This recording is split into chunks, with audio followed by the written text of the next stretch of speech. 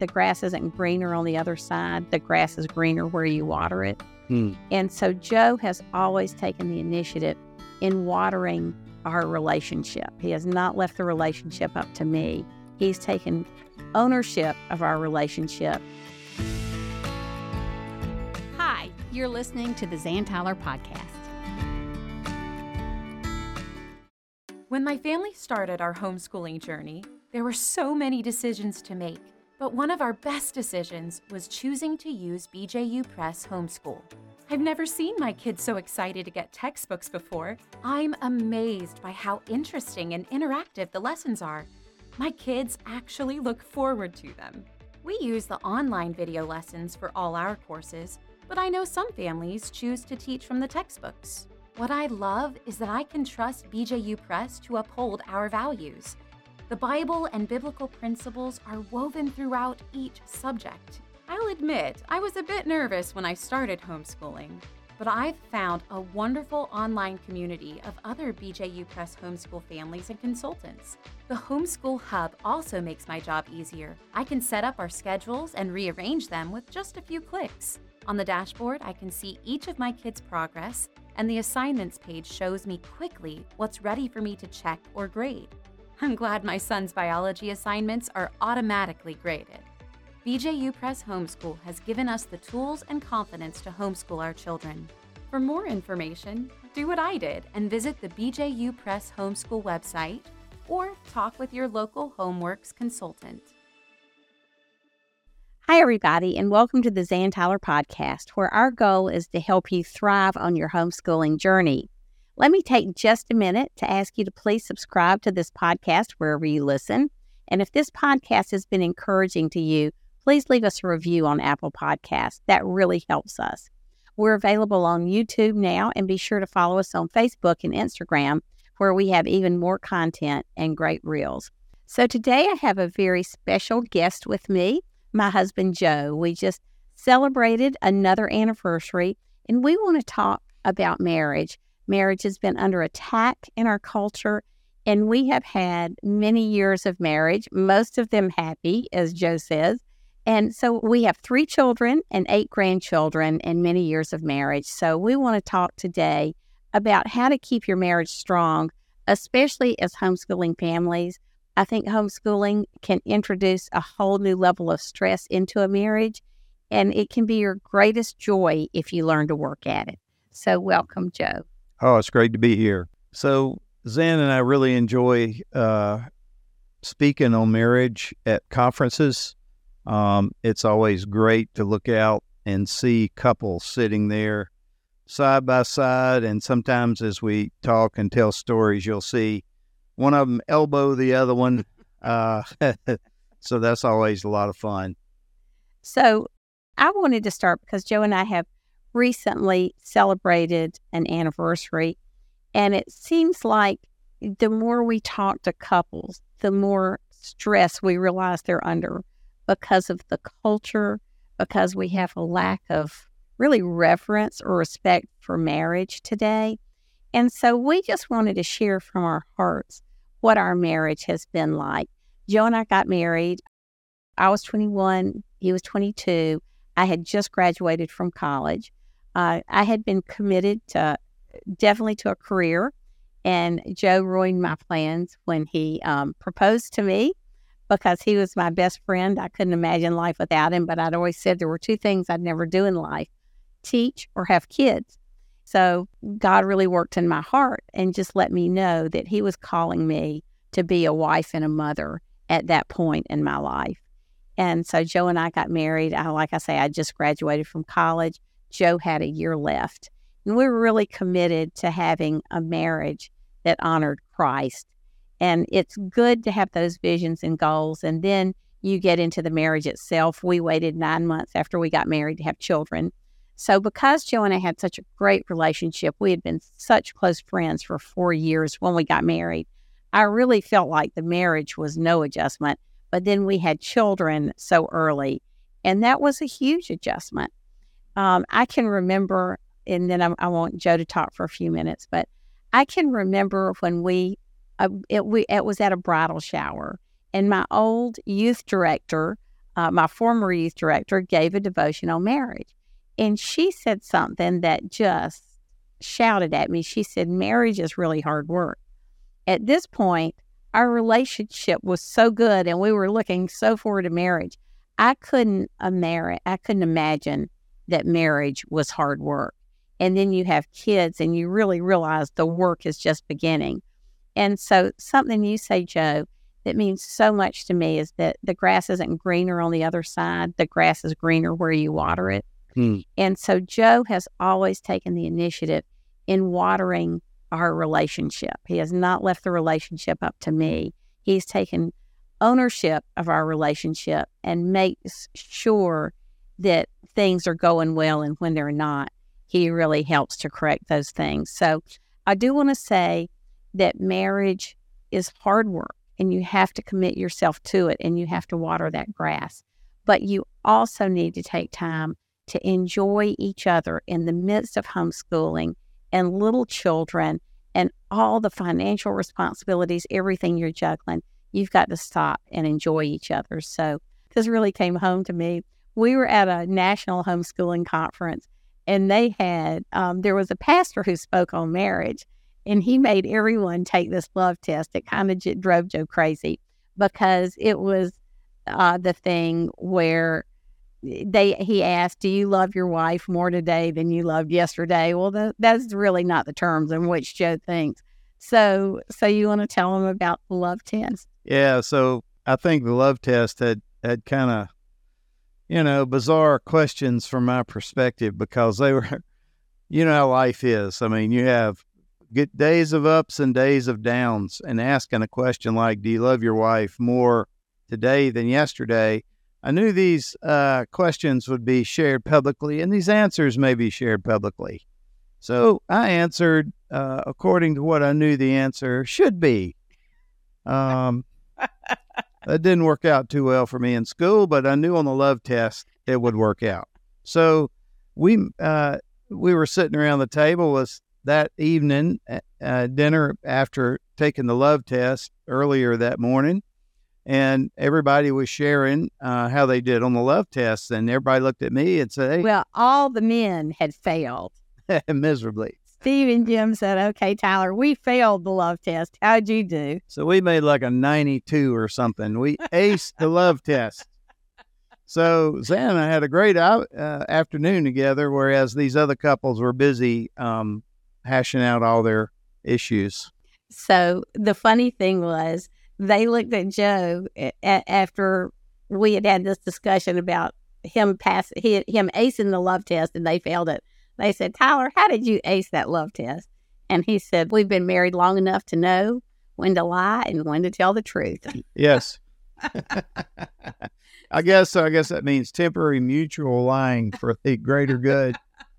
It's okay. Well, I think the moral of that story is there are times to really work out things in your marriage, and there are times to really enjoy each other. Yeah. And we were on a trip away from our children, which didn't happen much, and we just wanted to have fun with each other. Right. Yeah. We weren't interested in any marriage psychology at that point. It's funny, later on, as we would get a babysitter, we would decide up front over dinner, okay, we're going to talk about the kids or not, because it's easy to spend your every minute. That's right. Instead of dating. And I think husbands need to really continue to pursue their wives.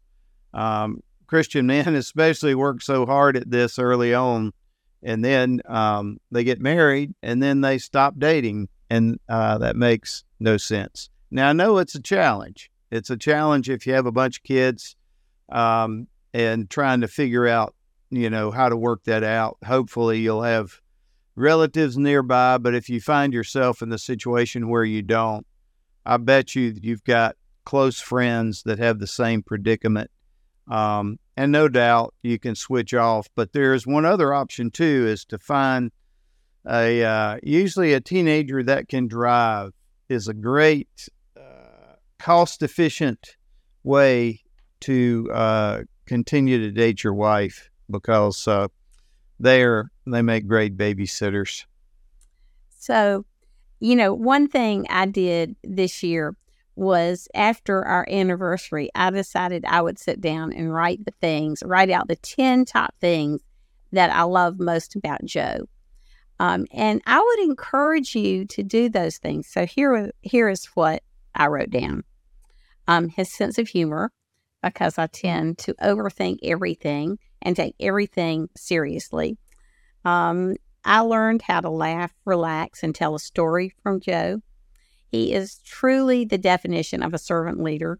He is always putting everyone else in the family first. He has been faithful, supportive. He loves to travel. He loves nature. I was always an inside girl until I married Joe, and he's taught me the beauty of nature. I love that he's taught Sunday school and Bible studies on marriage and family, and that he's an elder in our church. And, I love that he has studied me. He talks about studying your wives and knowing love language and knowing spiritual gifts and knowing what makes me tick. So I just want to thank you for all of those things. And I want to encourage you as women to take time out to write down what it was that attracted you to your husband in the beginning and what you love about him. Because we have a tendency to blame our husbands for everything that goes wrong in our lives. And we can't do that. We need to learn to trust in the Lord. Our husbands aren't God. They can't read our minds as much as we think they should be able to read our minds. And they're not our girlfriends either. So I just want to encourage you to really love your husbands and respect your husbands, just like you want to be loved and respected then. Wow. Thanks. I don't know that I deserve all those, but, the thing that drew me to you, other than your basic good looks, was your personality. And I was initially attracted to you right from the beginning. And I remember in the early days of our just getting to know you in college, I really hoped that you, in a way, were everything that I imagined you to be. And the more I got to know you, the more I loved you. And that's why after a couple of years at Furman, where you were just my best friend, I just knew that I had to know if you had any interest in me at all. I knew you did as a friend, but like you say, you were busy, focused on your career and your future and all that. And I was busy balancing the bell curve. So you stayed up all the time studying. Zan was a real extrovert and just loved spending time with people. And so her answer to staying an A student while she was spending all this time with Bible study, folks traveling around and having fun, was she'd get back to Furman and just stay up all night to keep her grades up. So that was that side of the bell curve. So I was busy on the other side of the bell curve. Me and my buddies played golf almost every day because we could walk to the golf course right behind the Furman campus. You can play baseball. Yeah, and I played college baseball. So I was busy balancing the bell curve. I put you where you are. If it wasn't for people like me, you wouldn't be. I mean, think about it. How would they differentiate if everybody was an A student? It'd be a real mess. So I did my part. But I tell you, the thing that I love about you the most is your walk with Christ. I know that you're always centered there, and I know now and then, like anybody, you have your ups and down days, but I know that you love the Lord, and I know that God will continue to work in your heart. I think somebody gave us the advice, and it's good advice when you're looking for a spouse, I guess, looking for a husband or wife, to run hard after Jesus. And when you turn and look beside you and you find somebody running right there with you, yeah, that may be the person for you. And I think that really does define our relationship, because we're both pursuing the Lord. It's interesting. I was just looking through some verses this morning about marriage, and there's that one where right after God creates woman, he commands the man to leave and cleave. And you were talking earlier about how you had to leave your preconceptions about what your future would be. Right. Well, I had to leave my vision for my life that I had worked so hard on. Mm-hmm. But I had to leave that and pick up a new vision. Yep. And I think it's important. I just think it's important that you stay in tune with the Lord, because sometimes we're traveling down one path, just like Saul was going down one path, and God knocked him off his horse. Right. And called him to Christ. So. Well, and for my side, the thing I had to leave, I think, was my almost complacency about my future. In a way, I was enjoying college and being single and all that stuff. And the thing that a man has to leave is understanding that he will be providing for a family. And that's a big, high calling scripturally. And he will be required to leave and cleave. He'll be required to provide. He'll be required to, start all over again. I think sometimes kids, when they first get married, they assume that they're going to instantly have everything their parents had. And the studies have shown really since World War II that when couples get married, it is not a step up financially or any other way. It's interesting. My mom and dad's generation, though, it was a step up when they got married. Daddy said they never had indoor plumbing, either he nor his bride, until they got married, and they lived in an apartment.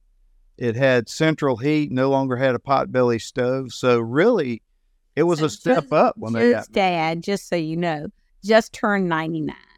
Yeah. So the man has lived a long time. He has seen, a lot of things. Yeah, but we've talked about it. I think kids today sometimes start their marriage and want to have everything their parents had right away without realizing where their parents started.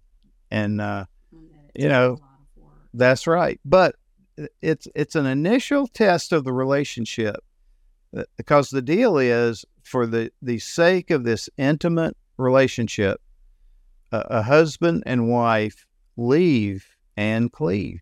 They literally leave lots of things in order for the cleaving part, which is awesome. For the clinging part, yes. Yeah. So it's a spiritual journey that Adam was on. It's a spiritual journey that certainly everybody faces in their relationship. So one thing I wanted us to talk about, well, it's funny because now that we have grown kids that have children of their own, and we see how hard they're working with homeschooling, and it's just, life is just so crazy for them. Our life is a little crazy because we're traveling and working all the time, and we love our grandkids, and we spend an inordinate amount of time with them. And so sometimes we feel like we're meeting ourselves coming and going. But in the busy part of your marriage, it is really easy to lose sight of each other. And so one thing that somebody shared with me was that I needed every day just to take 5 or 10 minutes out of that day twice to pray for you. Now, this was in the day where people didn't work at home. And so, and you traveled a lot.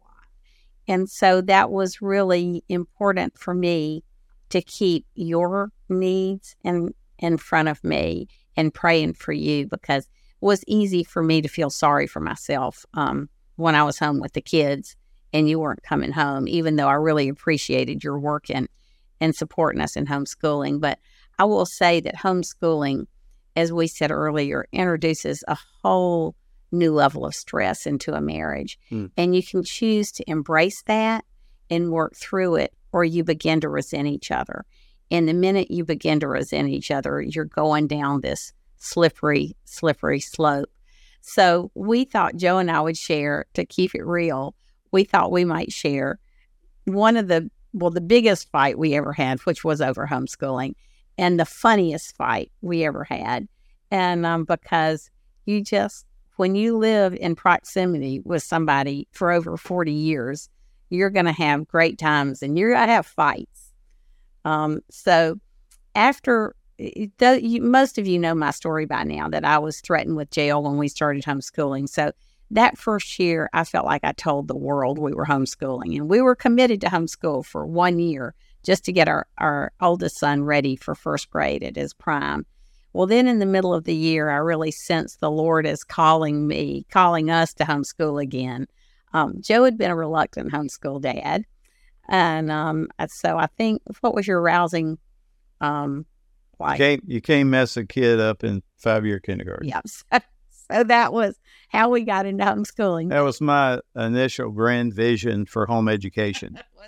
I couldn't mess up the kids too bad.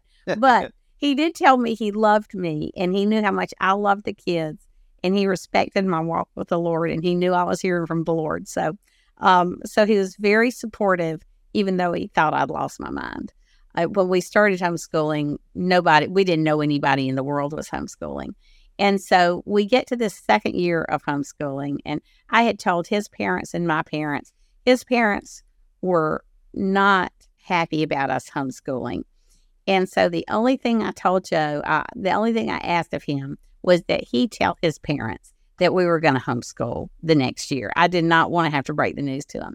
So he said, okay, I got it. So this is May. So we get to the end of June, and I tell Joe, now remember, you need to tell your parents that we're homeschooling this year. This was the big deal. And okay, I got it. End of July.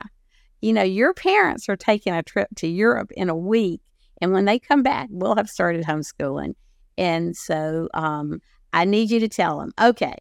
So then I get a call from his mom saying, hey, we're having a surprise birthday party for Earl, Joe's dad, and we want y'all to come. It's the night before we're leaving. I said, oh, that'd be great. And I called Joe and I said, you have one night left to tell your parents we're homeschooling, and now their surprise birthday party. And so he said, that's okay. We'll be at the party together. And then, I don't know, then he was going to stay and tell him.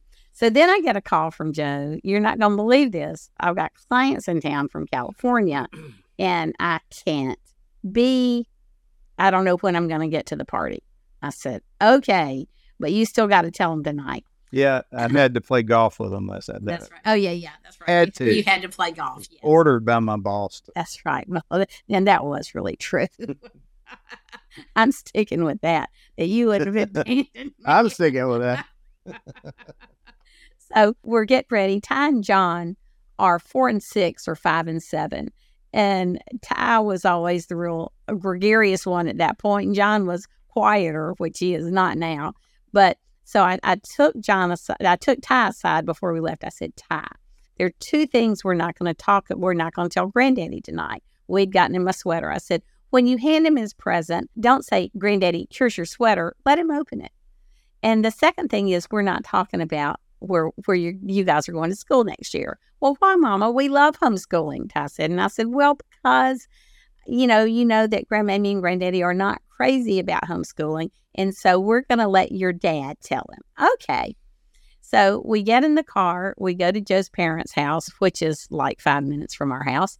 And John says, little John, 5-year-old sweet little John, says, Mommy, can I take Granddaddy's present in? I said, sure. So we go in, and there are 50 people there in that. I mean, it seems like there are 1,000 people there, but there were between 40 and 50 people there for this surprise birthday party. Earl comes out, and he's surprised. And John hands his present to Granddaddy, and he says, Granddaddy, there are only 2 things I'm not supposed to tell you tonight. What we got you for your birthday and where we're going to school this year. And so Ty speaks up and says, Granddaddy, why do you hate homeschooling so much? We all love it. And I'm there without Joe. So thankfully, Joe's sister, or one of Joe's sister's friends, took the ball and ran with it and sort of turned the light off of us. But so see through John, I did tell him.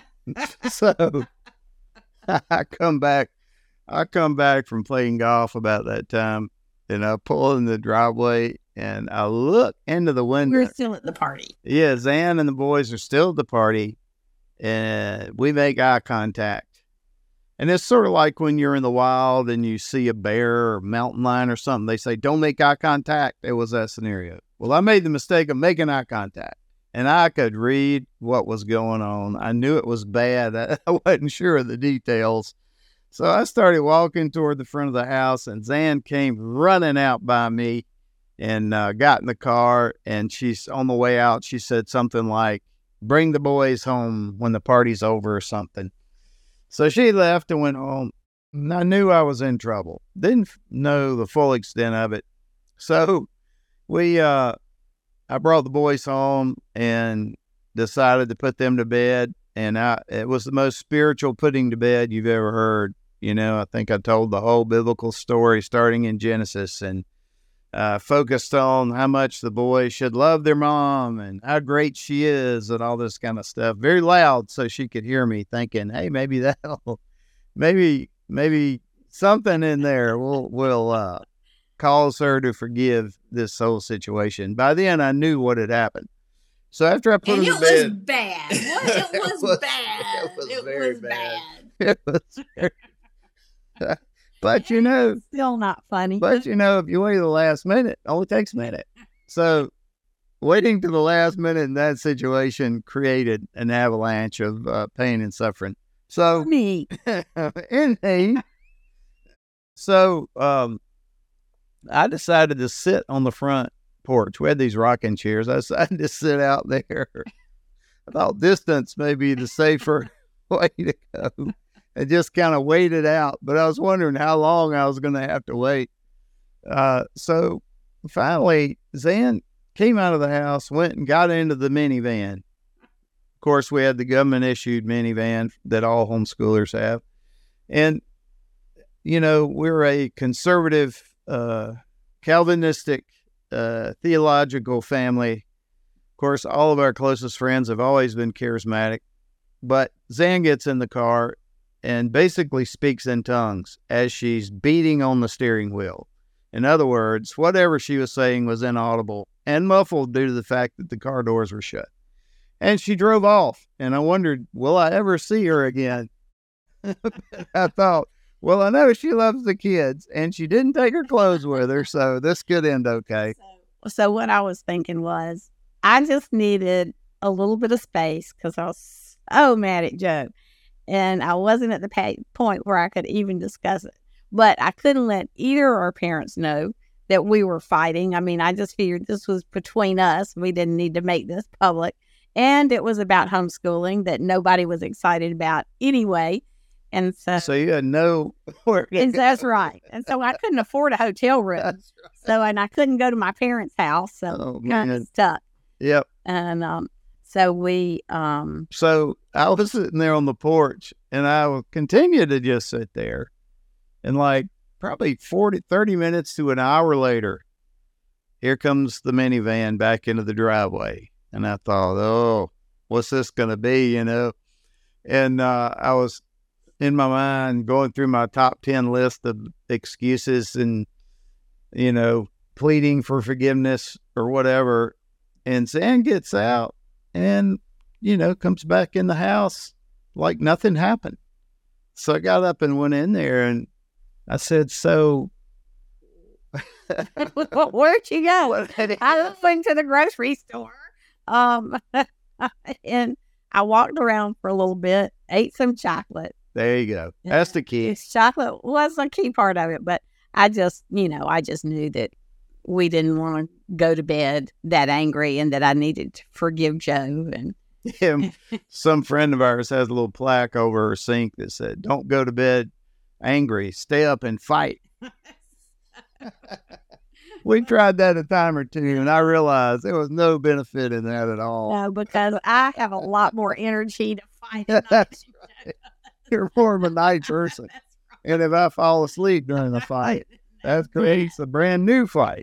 So, but it is true with homeschooling because you've taken on so much as a family and so much as a mom that you are, you're just more tense, or I don't know, there's something about responsibility that can weigh so heavy on you.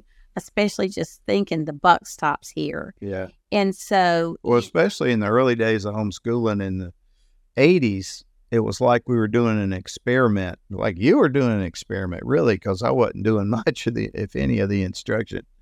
It's like you're doing this experiment for the first time that you've read about. with the whole world watching and hoping you'll fail. That's right. It's like Zan's friend said one time, homeschooling is like building an ark in your backyard and hoping the neighbors won't notice. So that was what the early days of homeschooling but were like.